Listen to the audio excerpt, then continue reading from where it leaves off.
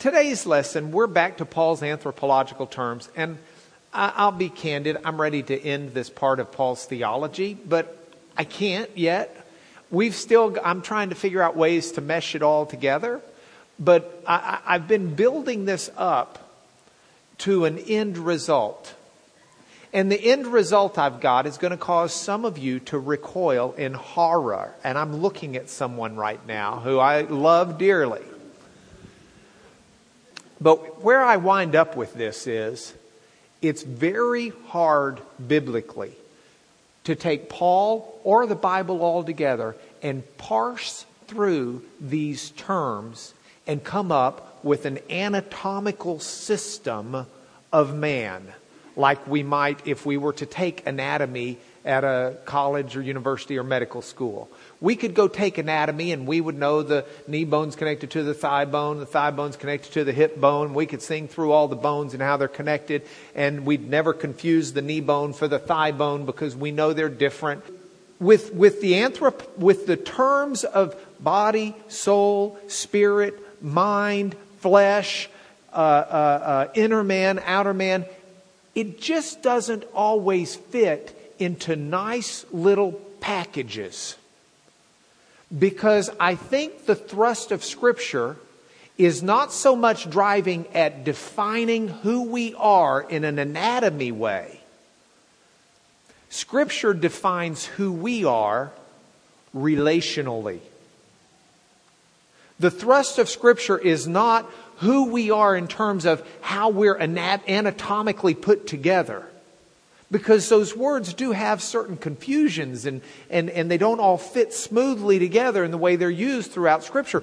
What Scripture is driving at is who we are. You know, the Psalm, and I'm now jumping ahead 2 weeks. This will be the introduction to my lesson in 2 weeks. But the Psalm, "Oh, what is man that thou art mindful of him? You created him a little lower than all the angels and crowned him with glory to rule over all creation." You know, what is man? What the Bible doesn't define man so much in terms of how we're made together and the different parts. What the Bible does is define man in terms of the relationship first and foremost with God. There's not a human being that can exist on earth without having some relationship with God. Oh, some don't admit it. They're ignoring God. But that's a relationship. It's a relationship of ignorance. Where the word comes from. Everyone must exist in relationship to God. Everyone must exist in relationship to each other. Now that doesn't mean these words don't bear fruit, and that doesn't mean it's not profitable to study them. It is. But it's not always in nice, easy categories. Now, having said that, my undergraduate degree, as most of you know, is in biblical languages. It's in Hebrew and Greek. I have a great love for word studies. And that's the part of this lesson I kind of like. These lessons combine two things for me. They combine my love of the Lord with my love of word studies and history. So I guess that's three things. I can't count. Today we're going to start looking at the word spirit, and we're going to do it from a historical perspective. So we're going to start with the word spirit we have today, and we're going to kind of walk back to Paul's terms. So let's open the history books together, and let's start with cartoons. Have you ever compared cartoons historically? Have you ever compared today's cartoons to the cartoons we had when I was growing up? Okay, I'm not that big a fan of cartoons now. I'm sorry. Roly Poly Oly does not do it for me. And I can go the rest of my life without seeing Dora the Explorer again. And you might be saying, well, those are the little kid cartoons. I don't care that much for Kim Possible, and Jimmy Neutron just doesn't float my boat either. There are those, and my kids will watch. My kids are past Roly Poly Oly and Dora the Explorer, and probably past the others as well. But occasionally you'll see them glimpsing at them. And I just want to tell my kids, look, if you want to see good cartoons, watch Bugs Bunny. Oh yeah. Watch the Yosemite Sam.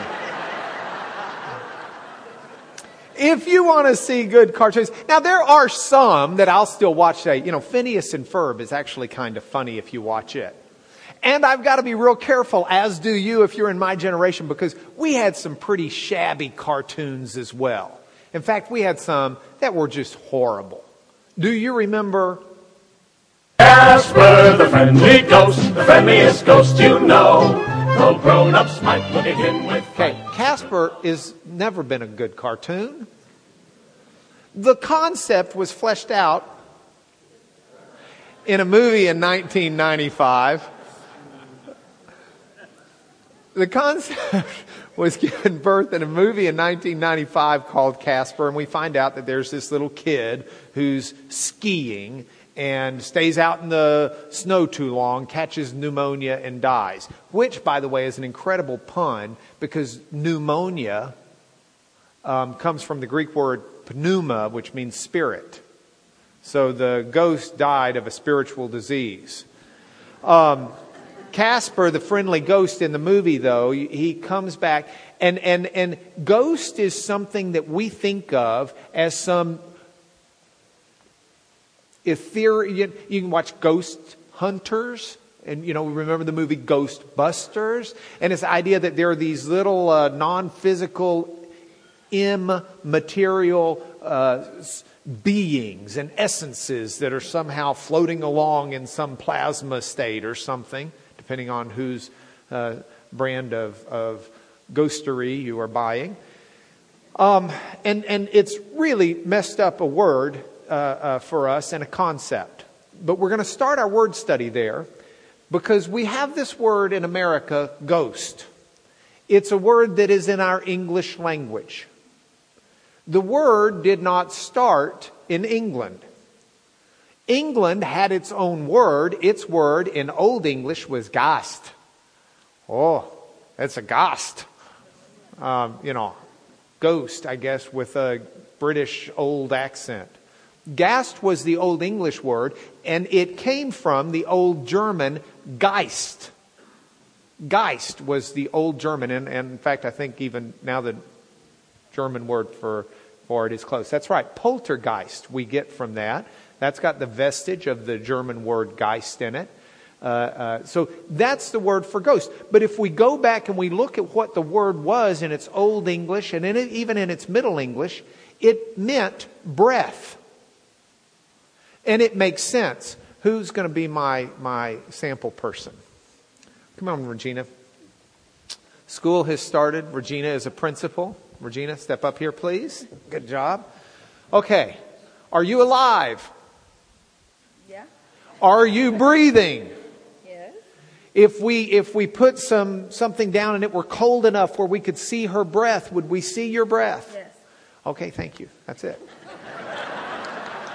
Yeah, give her a hand. Now, if she quit breathing and she had no more breath, she would not have been standing here. She'd have been flat on the ground and had no breath at all. She would be dead, wouldn't she? She would have given up the ghost. She would have breathed no more.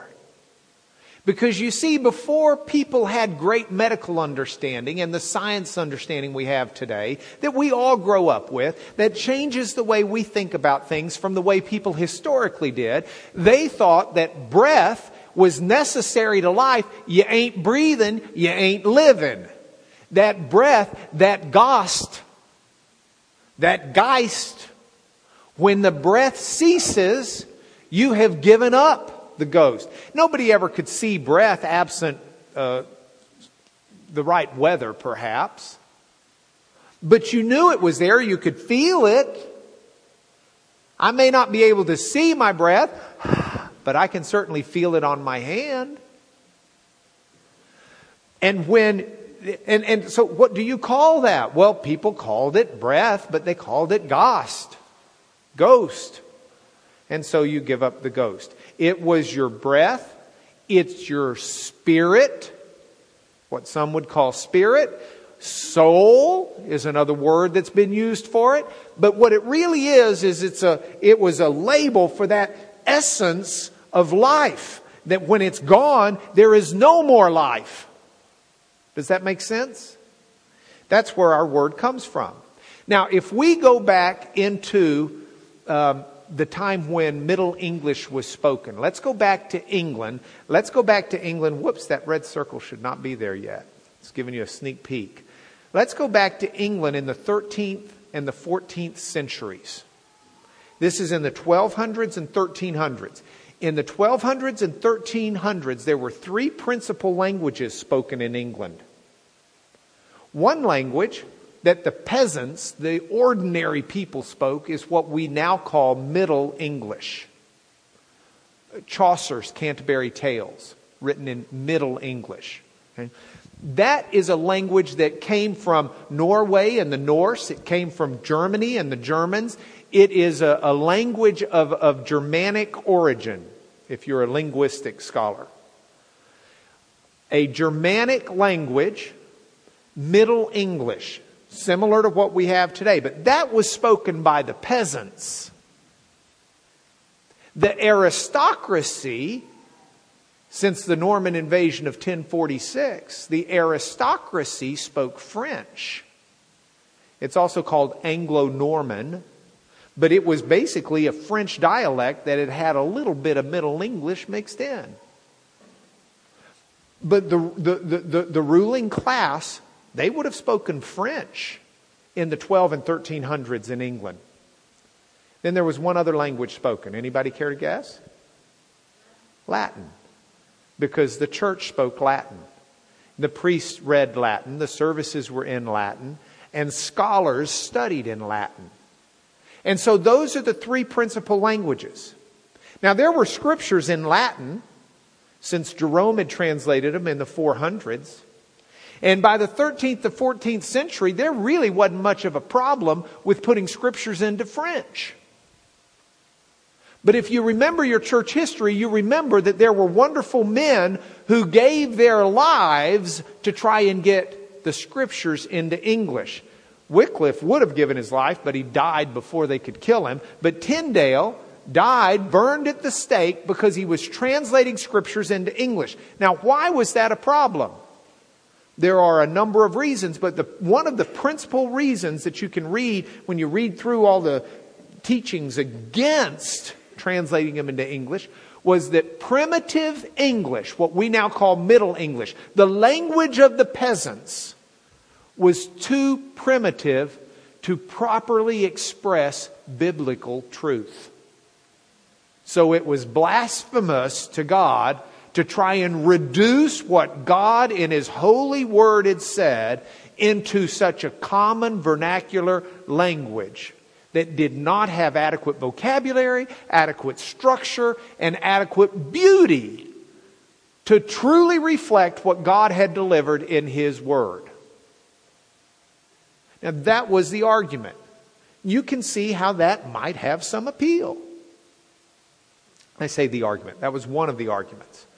But Wycliffe and Tyndale worked hard to take Scripture and to translate it into the common everyday vernacular. And at this point in time, we're moving from Middle English into almost early modern English. Not quite. Most folks associate that with King James in 1611. But you've got this last vestige of Middle English, and they're translating the Scriptures into it. So let's look at them. I want to take a copy of Matthew, or the verse from Matthew 3:11. He will baptize you with the Holy Spirit and with fire. That's from our English Standard Version today. And I want to show you what that looked like in the Bibles that these two gentlemen are credited with translating. First of all, here's an actual page from a print out of the Wycliffe Bible. I've underlined and put in red the passage, He shall baptize you in the Holy Ghost and fear. Okay? So, He shall baptize you in the Holy Ghost and fear, according to Wycliffe in 1395. The Holy Ghost. That's how he translated spirit, because to him gust was the breath, the essence of life. Okay? By the time we get to Tyndale, he shall baptize you with the Holy Ghost and with fire. He might have been from Lubbock. I haven't found it in the history books, but the way he wrote fire, it sounds like he could have come from West Texas. It's just a possibility. So we've got, he shall baptize you with the Holy Ghost, no H, and with fire. Now, by 1611, King James has an authorized version that is authorized by the King of England, so it's acceptable and legitimate. And those translators didn't start from scratch. They mooched off of Wycliffe and Tyndale without putting in the foreword, "Thank you for dying on the, stake so that we could have this." But we can look at pages out of the original King James Version. And if we take a page that has the Matthew 3 chapter, the verse is actually at the bottom of the left column and up at the top of the right. So I have to pull it out twice. But it says, "I indeed baptize you with water unto repentance. But he that cometh after me is mightier than I, whose," now you may be saying that says hoof. Now back then, if the S was in the middle of a word, it was written in a way that to us looks like an F. "Whose," again, shoes, see, "I am not worthy to bear. He shall baptize you with the Holy Ghost and with fire." And so that gives us the King James. "He shall baptize you with the Holy Ghost and with fire." Now, that's the way those Bible translators were translating the biblical New Testament Greek word for spirit that we translate today spirit. They were translating it in those passages where it had the word holy with it as the German word, ghost. The German word. But they flip-flopped every other time the word is used. Every other time they'd use the French word to translate it. So we can take another passage that we know, Romans 8:2. Remember Romans 8 starts, I can never do verse 2, I have to start with verse 1. "There's therefore now no condemnation for those who are in Christ Jesus, for the law," this is verse 2, "the law of the Spirit of life in Christ has set me free from the law of sin and death." The law of the Spirit, same word in the Greek. But when it doesn't have holy with it, they jumped the German and they jumped to French. So, Wycliffe, Romans 8:2, "For the law of the Spirit of life in Christ Jesus hath delivered me from the law of sin and death." That law of sin is really tough. Then we can jump and we can see it from Tyndale, "For the law of the Spirit that bringeth life through Jesus Christ," that should be through, but that's the way they spelled it, I guess, or said it, "hath delivered me from the law of sin and death." He may not have been from Lubbock after all. We spell better. Then we get to King James. King James does the same thing, follows it. "For the law of the Spirit of life in Christ Jesus hath made me free from the law of sin and death." And so what do we see? We see the word ghost being used from the Germanic, the Old English word, what the peasants spoke in Middle English. That word for essence of life, for breath, is being used when it's referencing the Holy Ghost, the Holy Spirit. But if it's just spirit, they go to the aristocracy of France to get spirit, which comes from the French word esprit, which is from the Latin word, which the church was already familiar with, spiritus. Comes from the Latin verb spirare, which means to breathe. Okay?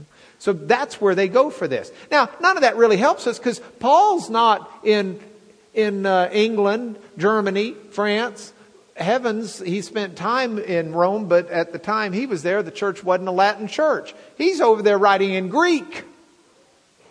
So now that we've walked through history back to Paul, let's plug in Brother Paul. Brother Paul has this to say. uses a word, pneuma. See, that's where we get pneumonia from, which is ammonia of the pneuma, or breathing. It's a lung disorder, disease, sickness, illness, whatever it's called. It's of the pneuma. It's of the lungs. Breath. Pneumatic tools are tools that run on compressed breath, air. Okay. We still use the word those ways. So pneuma in the Greek is the word, and it meant breath, but more than just meaning breath, when it's used of people, the overarching meaning of it is that essence of life. You take it away and there's no life left. It's the essence of what is causing a person to be. Does that make sense? Okay, so with that, when you think of the Holy Ghost, or when you think of the Spirit, and we read about the Spirit, please do not think of Casper. Don't think of the Spirit being some immaterial entity by itself. The Spirit is part and parcel of the person. It's part of who a human being is. It's the essence of life, the life force, the life presence, the reality. And in Paul's day, they would not have thought of the Spirit as being something separate and apart from the person itself. Now, in preparation for this class, I'll bet you literally I've gone through 25 plus books that have been written on this. Literally.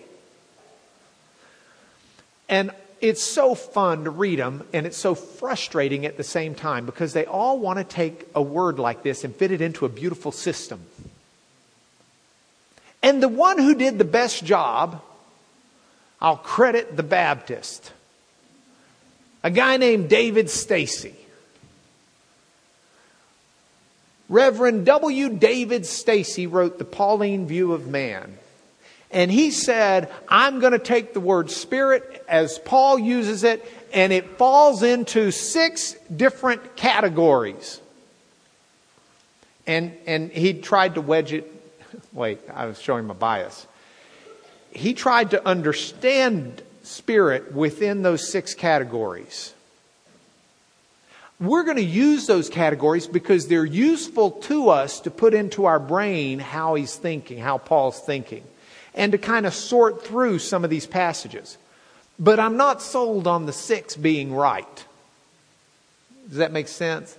I'm not saying they're wrong. I'm saying it's man's creation, not Paul. Paul didn't say, hey, there are 6 ways I'm using the word Spirit. If Paul had said that, I'd say, hey, there are 6 ways Paul's using the word Spirit. But Paul didn't say that. Stacy did. Never met him. Probably a nice guy. Certainly a great scholar. I'm very impressed with his work. But it's a tool for us. It's not gospel truth. Does that make sense? So don't go to the bank on it. Use it in your banking, I guess is what I'm saying. Here are the 6 categories of usage. The first, Paul uses the word Spirit when he's talking about the Holy Spirit. And when he talks about the Holy Spirit, he does it in a number of different ways, or the Holy Ghost. Let's look, for example, at Romans 5:5. And as we do this, you think about the Spirit being the essence of life. God's love has been poured into our hearts through the Holy Spirit, who has been given to us. There's some essence of God's life that's holy. As Pastor Fleming said, that word holy means set apart. Hagios. It means it's set apart. It's not common. So God's life, which is unlike anybody else's essence of life, God's Spirit, God's Holy Spirit has been given to us. That's profound. That some of the essence of God's life has been given to the believer. An essence. If you are a believer in Jesus Christ, you've got an essence, a presence of God in your life that is set apart from any living presence there is. There is no spirit like God's Spirit. There is no presence and essence of life like His. Paul doesn't call it only a Holy Spirit, though. If we go to 1 Corinthians chapter 2, in 1 Corinthians chapter 2, verse 11, this is 1 Corinthians 2, verse 11. 1 Corinthians 2, verse 11, we read, "Who knows a person's thoughts except the spirit of that person which is in him?" Nobody, I don't care if you're Kreskin, you don't know my thoughts like I do. Okay? So also, no one comprehends the thoughts of God except that same essence of God, the Spirit of God.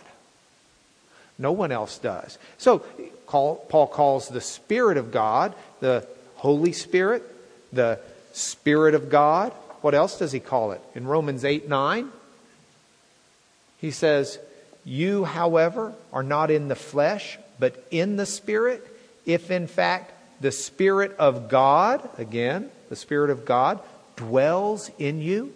And anyone who does not have the Spirit of Christ does not belong to Him." Spirit of God, Holy Spirit, Spirit of Christ, all the same thing because God is one. 3 persons, but one. And so the essence of God the Father would be no different than the essence of God the Son. That essence, its own person in the sense that not that we use person so much today, but in the historical sense, I can't do more than refer you back to the lessons we had on that. They're on the internet. But to understand in that sense, Paul can say this Holy Spirit or the Spirit of God or the Spirit of Christ, all the same. Makes sense? So one way Paul uses the word Holy Spirit, the word Spirit, is to talk about the Holy Spirit, the Spirit of God, the Spirit of Christ. There's a second way Paul uses it. And this second way is as a divine influence in the believer. A divine influence. In other words, it's a natural progression. We'll do it this way. If we have God, there we go. We have God and God's Spirit. Then for the believer, God's Spirit comes into a believer. And when God's Spirit comes into a believer, there is an influence. God's Spirit influences the believer. God's Spirit doesn't merely come into a believer and sit dormant. When I said if you're a believer, you've got the essence of God in you, it does not mean you've got the essence of God in you sitting there doing nothing. God comes into you and has an effect. In 1 Corinthians chapter 12, we see this. Starting with verse 4, Paul says, "There are varieties of gifts, but the same Spirit," pneuma. "There are varieties of service, but the same Lord. There are varieties of activities, the same God, who empowers them all in everyone. To each," that means to everyone, every believer, "is given the manifestation of the pneuma for the common good. To one is given through the pneuma the utterance of wisdom. To another, the utterance of knowledge according to the same pneuma." It's not different essence of God. It's the same essence, but the same essence can come into different people and give them different gifts, and it expresses itself in different ways, always to the good of the church. To another, faith by the same pneuma. To another, gifts of healing by one pneuma. To another, the workings of miracles. To another, prophecy. To another, the ability to distinguish between the essences. To another, various kinds of tongues. All of these, and another interpretation, all of these empowered by one and the same pneuma, who apportions to each one, who apportions to each one individually as He wills. So, we can see from Paul, not only is Paul using the word Spirit to talk about God, but he's talking about the way God works in the believer. All right, there's a third way. Actually, there's 3, 4, and 5, depending upon how we paginate. Well, let's stop with the third way, though. There is a special way Paul uses the word Spirit because in a special sense, the essence within a human is different. A born-again spirit exists in a born-again believer. Consider in this sense Romans 8:15. Romans 8:15, Paul says the following. You did not receive the pneuma, the spirit of slavery, to fall back into fear. That's not the essence of what's in you. Your essence as a person, the essence that you received that was given to you was not one of slavery. You received the spirit of adoption as sons, by whom we cry, Abba, Father. You got an essence from God as a believer that is different than the essence you had as a human being. Your essence is now in stereo. You've got the essence of God in you alongside your human essence. And that's why Paul continues. The Spirit, that's the Holy Spirit, the Spirit of adoption, Himself bears witness with our essence that we're children of God. So for the born-again believer, there is this new spirit that's put within us. It's an essence of adoption. Paul calls it in 2 Corinthians 4:13 an essence of faith. He says, therefore, since we have the same essence, spirit, the spiritu, pneuma, the same spirit of faith, according to what's been written, I believed and so I spoke. We also believe, so we also speak. It's the spirit that's given to a believer. Paul will call it a spirit of adoption. He'll call it a spirit of faith. But it's God's Spirit working with man's spirit. The essence of both is present in a believer. Which takes us to the next item. Item number 4. There is a personal essence, a natural spirit in everybody. Every human being's got that essence of life, if they're alive. And Paul recognizes that. In fact, the problem is living out of our Christian spirit, the essence, the influence, what's been given to us, that is born again within us, as opposed to what we came into this world with. Look at what Paul says in 2 Corinthians chapter 7, verse 1. Since we have these promises, beloved, let us cleanse ourselves from every defilement of body and spirit, bringing holiness to completion in the fear of God. Let's cleanse ourselves from every defilement of body and spirit. You know, our essence is not a pure essence.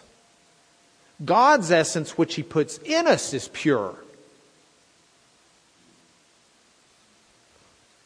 And but everyone's got an essence if you're alive. Now, the next category that Stacy gives is the spirit in the kingdom of evil. And I won't spend a lot of time on this, but Paul uses the same word, recognizing that there is a kingdom of evil with evil entities that have their own essence, their own spirits, that are also alive. You were dead in the trespasses and sins in which you once walked, following the course of this world, following the prince of the power of the air, the essence, the spirit that is now at work in the sons of disobedience. Later on in Ephesians, he'll say much the same thing in Ephesians 6:12 when he's talking about spiritual warfare.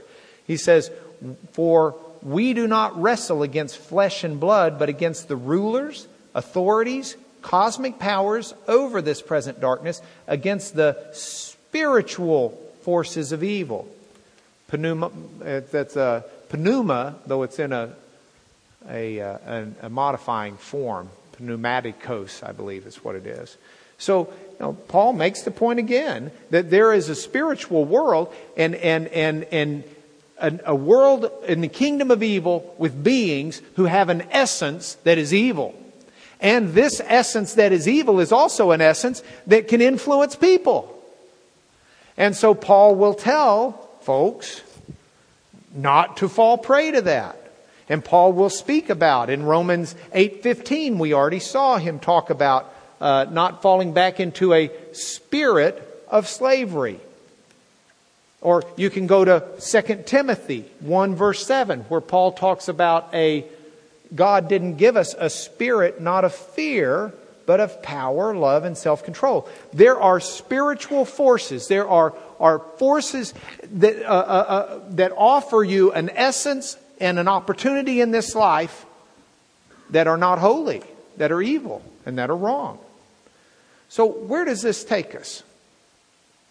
It takes us into 6 different categories to look at it. It gives us a way to flesh it out some. But I can't do this without telling you, even these 6 categories don't work fully. See, I'm not satisfied that these 6 categories cover, for example, the usage Paul has in 2 Thessalonians 2:8. When he's talking about the Antichrist. The lawless one will be revealed, whom the Lord Jesus will kill with the breath of his mouth. That word breath is, Paul's using the same word, pneuma. Well, maybe it means the Holy Spirit's going to kill him. As Paul never calls the Holy Spirit the breath of Jesus' mouth.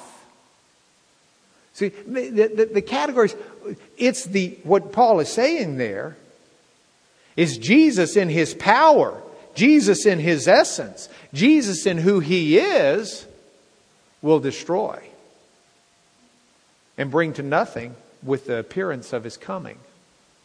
Categories. Another problem with the categories is one category kind of bleeds into the other. It's kind of hard to separate. Well, that's a category 3 usage. No, that's a category 2. It's not like hurricanes where you got like a real clear line at 139 miles an hour. It just changed categories or whatever. It doesn't work that way with Paul's stuff.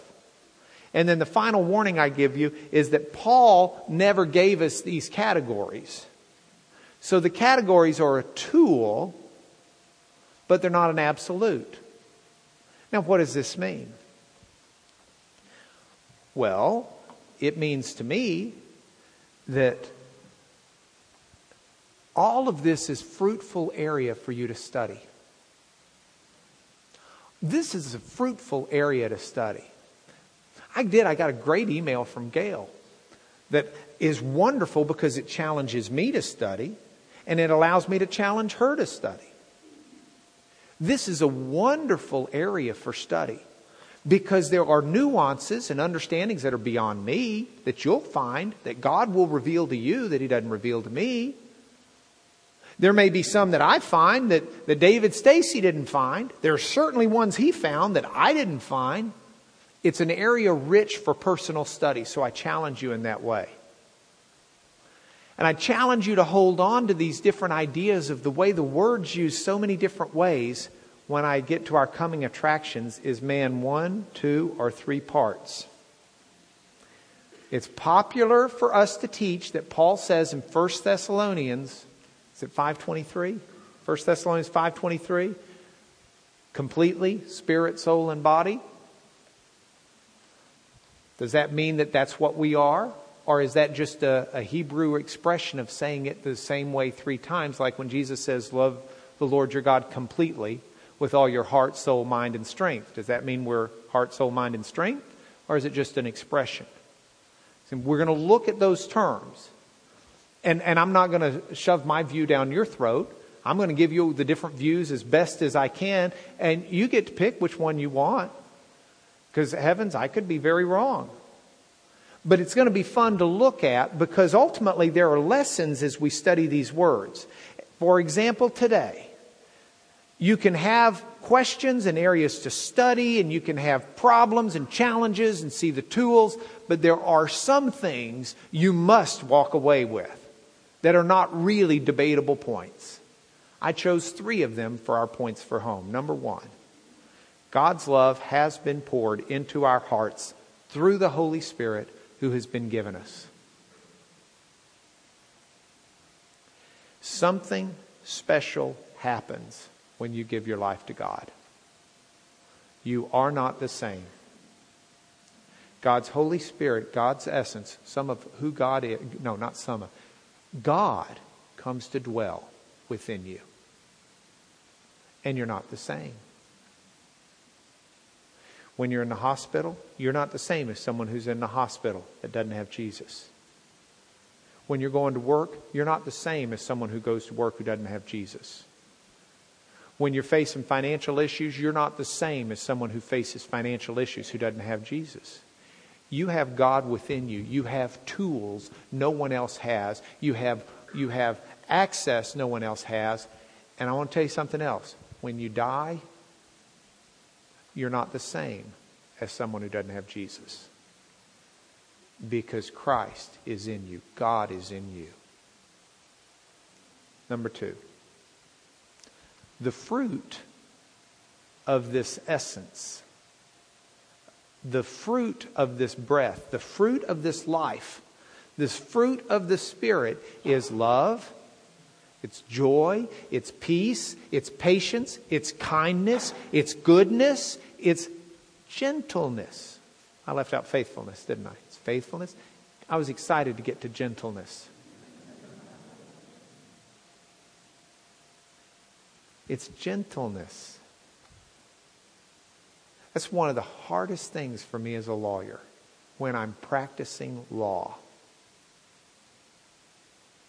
To show gentleness. It's a very difficult line. It's something I have to work on. It's hard to gently say, "Sir, you're lying, aren't you?" But even our Jesus, gentle, threw the money changers out of the temple. Very gently, though, I have no doubt. No bruises. The fruit of the Spirit. Gentleness, self-control. Here's my question. What is your compass? What's directing your life? How do you decide how you're going to behave? I had to tell 2 of our daughters, time out recently. You love each other. I'm not sure. Yes, I am. And you have to make a decision how you're going to live.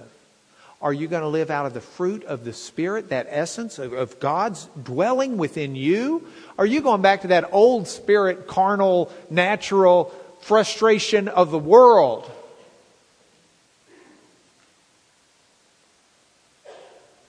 And finally, you did not receive the spirit of slavery. You received the spirit of adoption. Now, adoption as sons. We've talked over and over in this class. Paul says that not because he's gender biased, but because sons in adoption got full legal rights and daughters didn't.